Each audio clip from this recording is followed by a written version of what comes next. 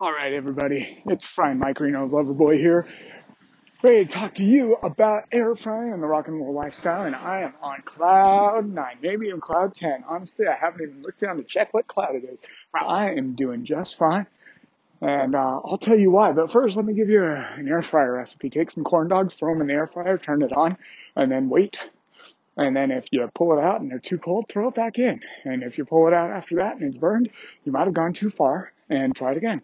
There's your air fryer recipe. I hope you're happy. Now, I'm going to tell you, I went in for a job interview and, yeah, it's security.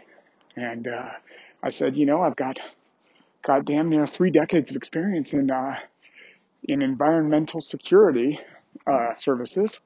Um, and they were like, that's great because that's really what we're hiring for. And I said, this already sounds like a match made in heaven because look at this place, right? And and I said, listen, I'm gonna be honest with you.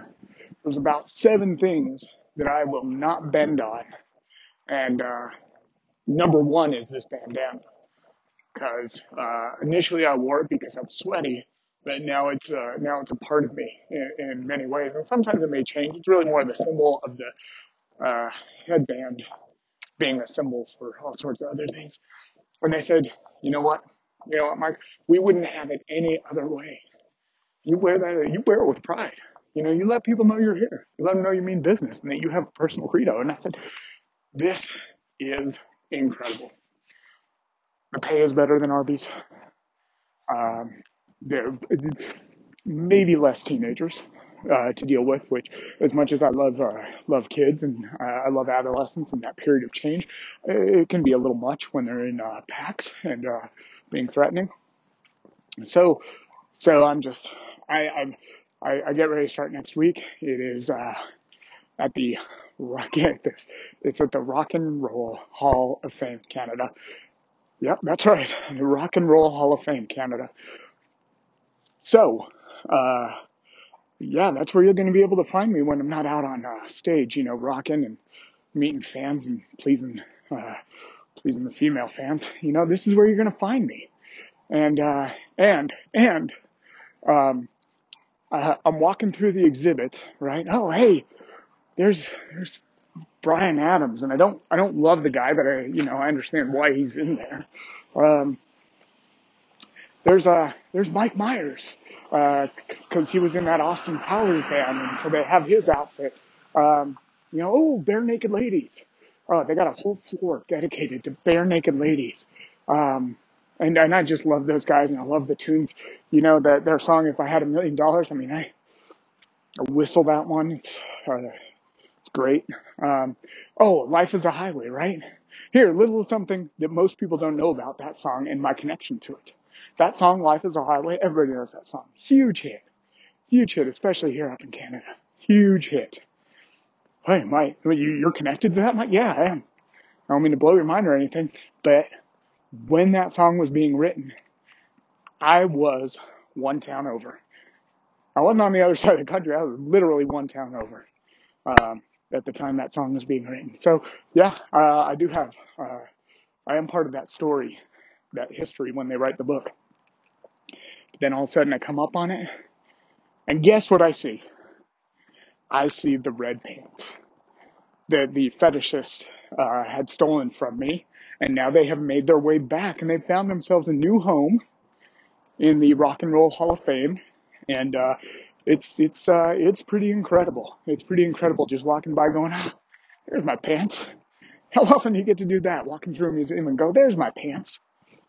I mean, for me, it happened once, and I just told you about it, but I don't suspect that that's a very common thing to happen to most people. But, I've led an exceptional life. I've been on MTV. I've met Adam Curry.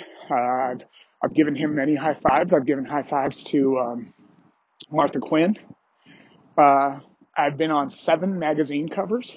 Um, I was in Teen Beat. I was in Heartthrob. I had one of those little circle, also inside things on Cream magazine. Yeah, I had the whole cover of Rockers. That was a great magazine. So I've had some experiences, and it's been a lot of fun. And Now during that interview too, they said, you're a part of Canada's um, Canada's music history, and we would love for you to be a part of this Rock and Roll Hall of Fame Canada experience. Would you be willing to, volunteer to show people around and just walk them through the museum? We'd love for you to do that. And I said, I appreciate that. I said, I feel a personal responsibility to protect people, make sure that they're safe. So I'm going to stick with the security guard job. And they said, well, it's volunteer, so you can do both of them. Obviously not at the same time, but you are able to do both of them. I said, that really is an honor for you to offer that to me, but I am going to just stick with the security guard job when I'm here. I really feel like I need that separation in order to, um, you know, I need that separation in order to do my security guard duties well and not get too attached, to walking people around for free. So, so that's my good news. And yeah, you got an air fryer recipe out of it, the corn dogs one, which I love. And I have now found that I'm buying the corn dogs over at the Sam's Club, and I'm buying them in the instead of buying like three at a time or four at a time, I'm buying 48 at a time. And that'll usually get me through about a month and a half.